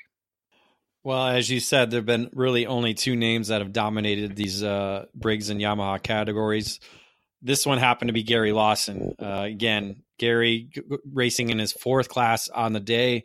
DNF in the second, won the first and third, and added a 3rd victory in the 4th in 206 Masters. This actually being his first time ever racing in the Masters category at Rock Island Grand Prix. The heat race was completed with a little bit of sprinkles going on, so the track was a little bit slower. Race director Terry Riggins was questioning whether to start the event. I'm like, dude, you still have the track. Let's go. Let's get these guys out there, because if you don't get them out there, they're not going to get this race in. So luckily they were able to get their race in before the rains really got heavy. Gary was able to win that heat race. And again, just driving away in the main event to lead all 25 laps on the weekend for a clean sweep, and getting his 3rd victory on the day, 28th overall. The margin of victory was 3.6 seconds over Tony Nielsen and Jeff Dolian. Here's the question: Gary Lawson, 28 wins. Will he be back? We don't know. Is there a draw to get hit the number 30? I think we'll get into that a little bit later. All right, I love it. All right, open shifter, David. We talked about King of the Streets already. The key, of course, at the Rock Island Grand Prix is always to offer more than one category for a driver to run. So if you come up with a shifter, you're not going to have to run just King of the Streets. You could run that master shifter, or you can run the open shifter category. How did things go in open shifter? It was very familiar. Again, up front, it was Race Liberante scoring the heat win and then driving away to the victory in the main event, leading all 20 laps of the event. I think I wrote 15, but I think it was 20. Rory Vanderster was climbing his way up from the back with fast laps of the race, but his engine decided to call it quits on lap 13 after he had just gotten into the second spot. So that gave the runner-up position back to Austin Wilkins, with Devin Smith-Harden scoring the third place position. So good run for a good weekend overall for Liberante. Yes, definitely. This was the third straight year that we had the same driver win King of the Streets and Open Shifter. So Race Liberante this year, Rory Vanderster last year, and Austin Wilkins in 2017. Okay, final category. Margay Ignite Masters. David, you were close enough to the front to probably talk about what was going on. Not that close, but I kind of have a general consensus. Well, first couple of laps. Yeah, first couple of laps, yes. I could actually see the leaders. That is correct. I saw the eventual winner right next to me at the start because he got a little bit shuffled back. Heat race winner Tony Nielsen was started, I think, fourth because of the passing points, and didn't get quite off the line as well as he had hoped. A little contact shuffled him nearly into my side pod, and I gave him enough room because I knew I didn't want to ruin his race. No sense in crashing out one of the best drivers in the field right there at the start where the officials are steering right. Couldn't you have hooked on a latch or something like that? Just a little. I kind of did, but he went one way and I went the other as soon as we got into turn one, as we were trying to get around a couple other guys. But yeah, so he got to fifth, I believe, at the start after that opening launch skirmish, and drove his way forward to towards the front, and just once he got there, pulled out to a 1 second advantage to score his third win on the day and 20th overall at the Rock Island Grand Prix. He was able to get by Pete Vedder and Jeff Dolian towards there at the end of the race. 20 wins for Tony Nielsen. Pretty impressive. And as you said, Pete Vedder, a winner already on the day, and Jeff Dolian coming home in the third spot. There is your race report, folks, for the Rock Island Grand Prix. A lot of categories. Took a lot for David to rock his way through that. David, as always, in the wrap-up, you got a couple little things you kind of want to bring in a little bit. Let's start with the Constructors' Championship breakdown. Which brands were able to grab, at least lead the way? Which brands were able to grab race wins? Well, Tony Nielsen and Evan Stammer and Gage Rucker, those three drivers were able to help Margay get 4 victories on the day. Now, those 4 victories do not count any of the Margay categories because, again, that's only Margay only. So these 4 wins were all in the Briggs and Yamaha divisions. Comet, the Comet Eagle was able to score 3 victories with Gary Lawson at the helm. Comp Kart earning 2 with Race Liberante. GP earning 1 with Scott Barnes, Praga with Tim Getch, and the Esprit with Austin Wilkins. All right, we talked a little bit about Gary Lawson, and I mentioned that 28 career wins now at the Rock Island Grand Prix. He's the all-time win leader for the event, 25th anniversary race. What are your thoughts? How'd things go afterwards? Talk a little bit about Gary Lawson. Well, we had just started recently going to the award ceremony. I think it was 2014, maybe might have been the first year we went because because I was top 5 in both races, and you might have been one of the positions I can't. Oh, I think you might have been second that year in Briggs Masters. 4th that year. I think I finished 4th. Okay. Anyway, so it's something new that we've been doing is just kind of going there and having a good time, being able to bench race with a lot of the racers that were there that we haven't been able to see throughout the weekend. But everybody's able to give a speech when they get their checks or get their rock trophies, depending on where they finish. Obviously, Gary Lawson picking up 3 rock trophies was able to talk a bit. His first rock in the Travis DeVrent Memorial Race was very emotional, as we have seen every year since the race was named in his name. It was, everybody sees Gary as a bulldog. I think you'll be one to say so for sure. He has a bulldog mentality, but it was very emotional being a former racer against Travis. So it was kind of good to see that side of Gary. But really what it was I think the weekend was just a chance for him to enjoy the event with his family. He was there with his wife, along with son Hayden, who's 5, and his daughter McKenna, who just celebrated her 4th birthday on the weekend. So they actually celebrated her birthday in the pits throughout the weekend, had cake and a number of decorations all over their tent and stuff like that. But during his last Rock Trophy speech, he kind of mentioned that he had his son Hayden with him to get the trophy, and kind of just mentioned that a lot of his focus away from the Comet kart sales and Comet Racing Engines side of things that is going to be towards Hayden's racing, who's turning 5 and racing kid karts. So, who's to say 12 months from now where Gary's going to be at as far as racing Rock Island again? But I think for now he's settled with winning 28, being able to enjoy it with his family once, and getting up to 28. But there's that 30 mark. Maybe that might lure him back next year. So again, I think we'll have to wait till the last weeks of August to see and kind of gauge where Gary's at as far as participating at the 26th Rock Island Grand Prix. What if we get to like the 35th Rock Island Grand Prix and it's Hayden Lawson versus Gary Lawson? Well, I think that that's a big factor for sure. I like that. Again, that'll be pretty interesting. So I wouldn't put it past them. I mean, you see a lot of father sons racing against one another. The Scott family, for one, Riley and Jeff. Jeff races his daughter as well too. His daughter races. So I don't know. You do see it a lot more at Rock Island because again, it's a lot of grassroots racers. It's a lot of families that get together to come and race and have a good time. So I wouldn't put it past them. All right, Dave, let's move on from Gary to Tony Nielsen. He raced in what, 9 or 10 races on the weekend? How did things look for Tony Nielsen? Tony Nielsen completed 9 of the 10 races that he raced. Wow. Again, that one DNF in Margay Night 2 was the only race he did not finish. And I believe that includes all the heat races as well too. So essentially he went 19 of 20 in all the races that he competed in. But the main event wise, he scored 3 victories, 2 runner-up finishes, and 4 fourth-place finishes. So a really good batting average as you look at it that way. So again, Tony remains one of the Rock Island favorites year in and year out. Again, you have that autograph session before that Briggs Heavy class, and he's probably one of the most popular drivers there, being a local Quad Cities area guy.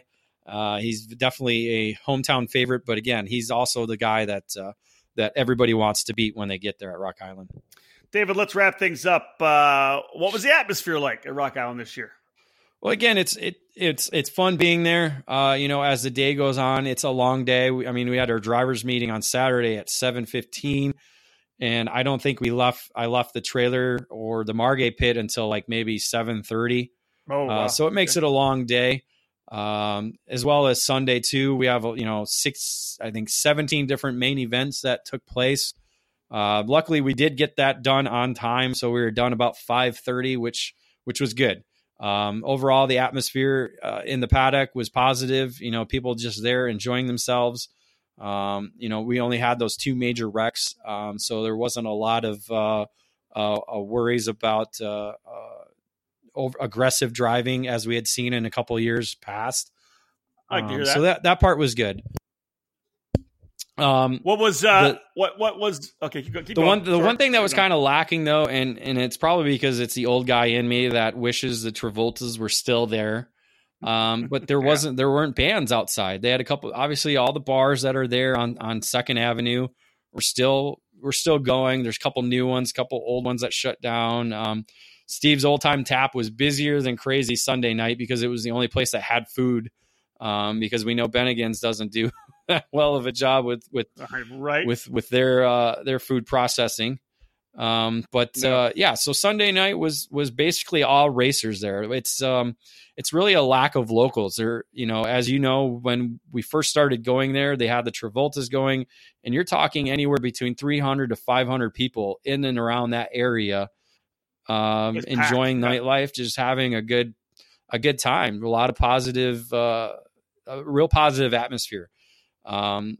Saturday, it was kind of lackluster. I don't know if they had a show, but it got canceled because of the rain or what. But it just didn't seem like there was a lot of people there outside of racers, which in turn is still fine. It was good to hang out with all the regular crew.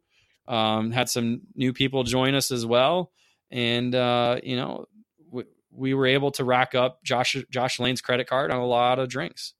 I saw some pictures that some shots were taken. So there's no more Fireball on Rock Island. There's no more Fireball. There's no more tequila.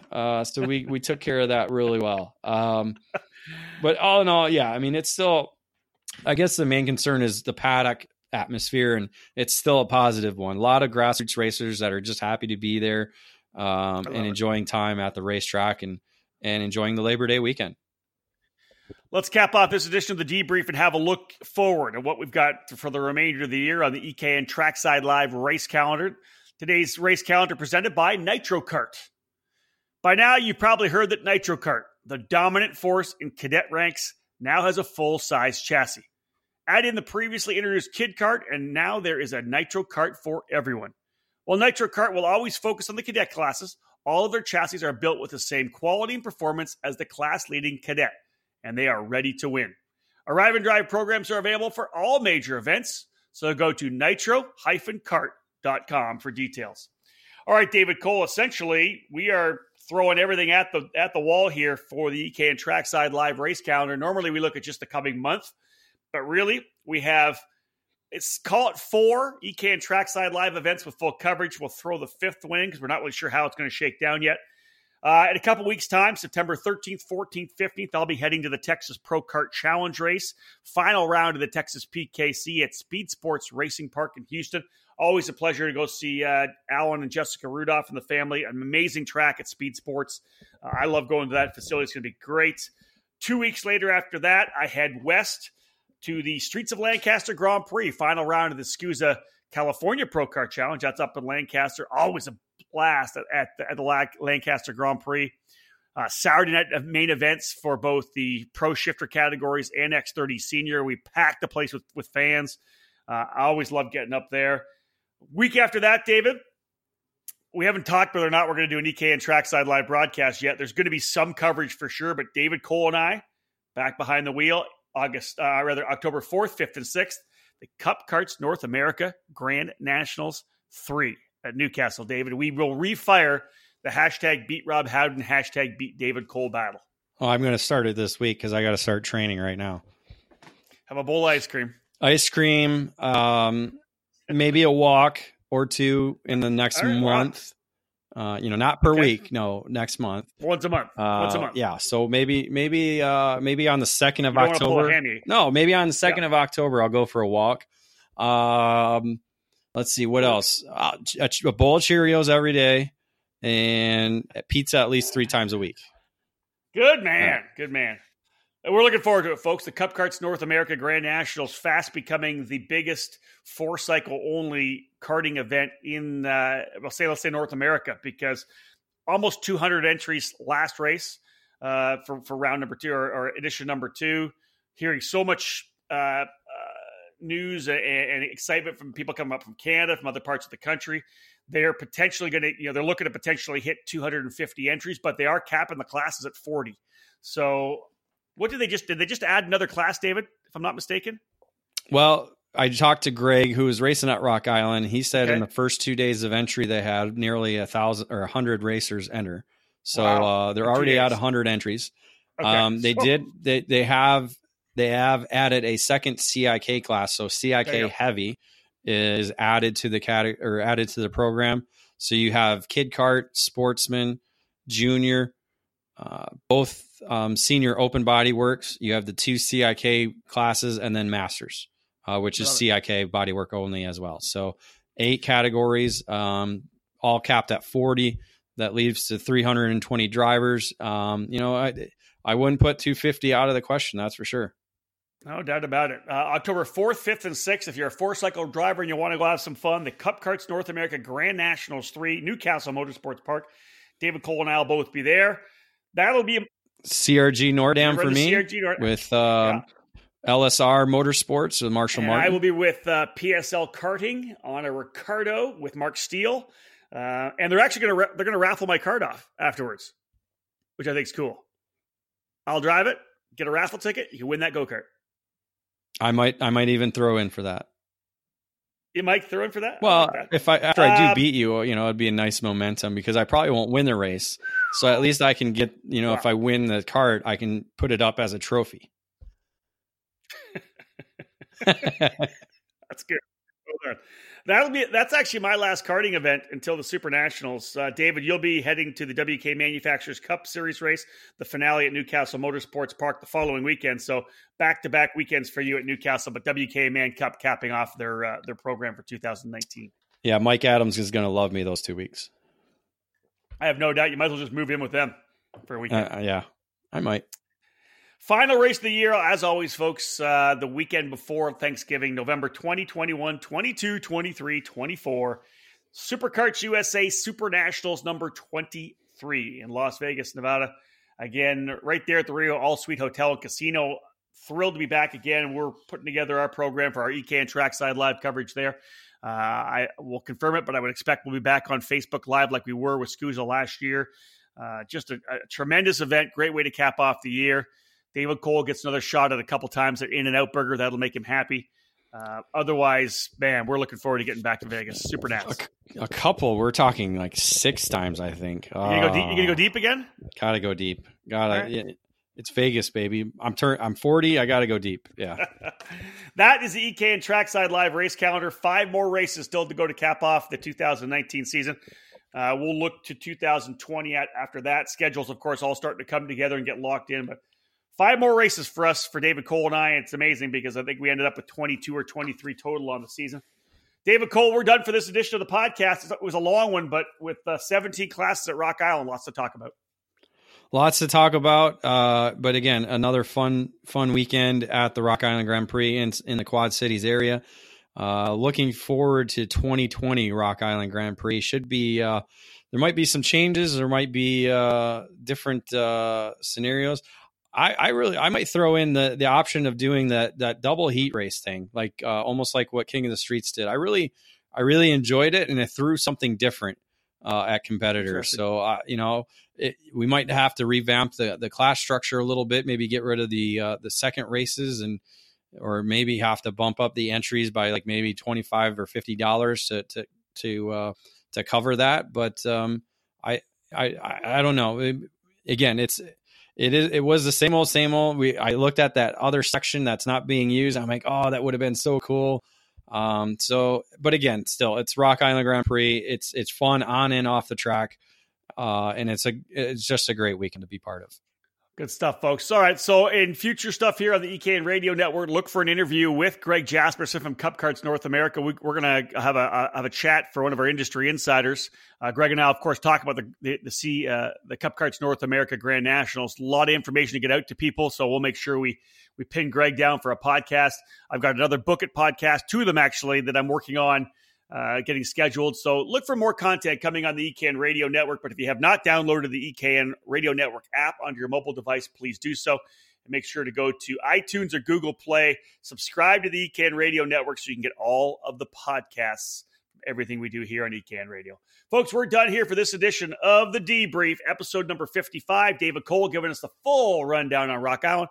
On behalf of David, my name's Rob Howden. Bye for now.